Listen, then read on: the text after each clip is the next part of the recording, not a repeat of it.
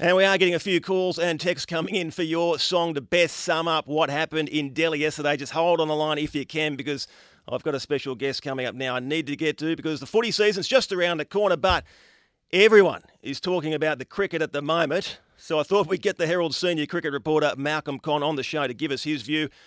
G'day, Mal. Before we talk about Delhi, there's some breaking news about team changes. We know Pat Cummins is coming home for personal reasons, but what about David Warner and Josh Hazlewood? Josh Hazlewood is coming home. He hasn't, unfortunately, got over an Achilles problem.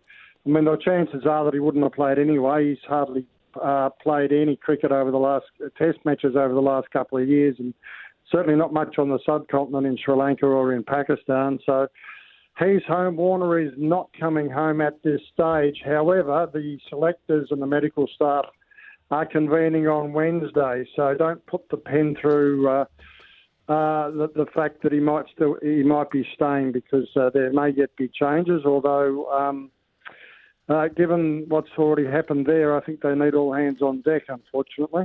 Yeah, I thought Travis Head looked pretty good at the top of the order too, if they want to stick with him.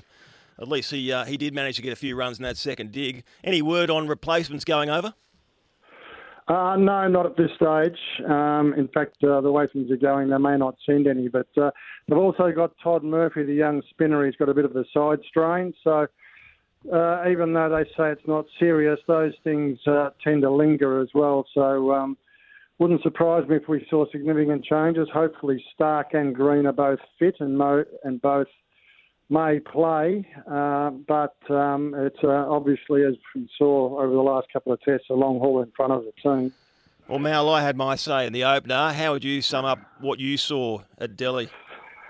Well, I've seen a lot of cricket. I've been appointed a chief cricket writer 30 years ago or 31 years ago, and if I've seen Australia play worse, I can't remember it. I just thought that they completely lost the plot. I mean, I can understand teams going down, getting beaten by better sides, but you can just understand why the likes of Alan Border just get so upset and frustrated when you just think of how hard Border used to work and how hard he used to fight, and to see blokes just giving their wickets away in really silly slap, dash and unsustainable ways. I mean, it's okay to think, you've got to find a way and you've got to try and attack the bowling, but in those conditions, you've also got to be sensible. And if you look at how many sweep shots played and how many by Australia and how many sweep shots were not played by India, they played very straight. They got down the wicket when they could.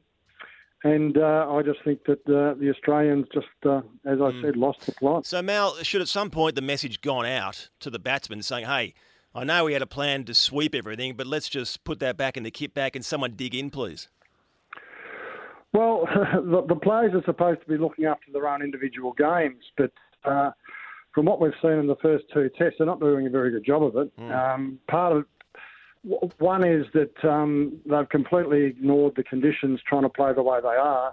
If you're going to play sweeps and reverse sweeps, you need a true wicket, not one that's up and down, and you need to try and hit with a spin. So I just think that it was flawed from the start with, and I think it goes back to the fact that they're playing two exceptional spinners in favourable conditions, and they just don't trust their defence. And it's a bit of a death or glory approach, and there's been a lot of death and not much glory.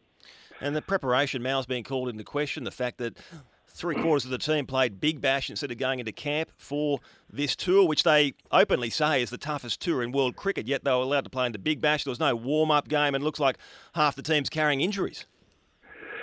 Yeah, well, if you look back to 2017, the last time we went there was about 4 weeks between when the team left and when they played the first test. They had 2 weeks in Dubai on specially made wickets at the ICC Academy there in a camp, and then they had another tour game. And even though the wicket was allegedly, it was pretty green, at least they had to bat for long periods in the heat and field and bowl and just generally get together and get used to their surroundings. This time they had 13 days at the most. Some of them didn't get that because of the Big Bash. There was no tour game, and we saw by the first test they went in and they just looked completely underdone and played accordingly. Yeah, they sure did. Mal, thanks for jumping on the line. Let's hope our next chat is a bit more positive Thanks for joining us on Wide Border Sports.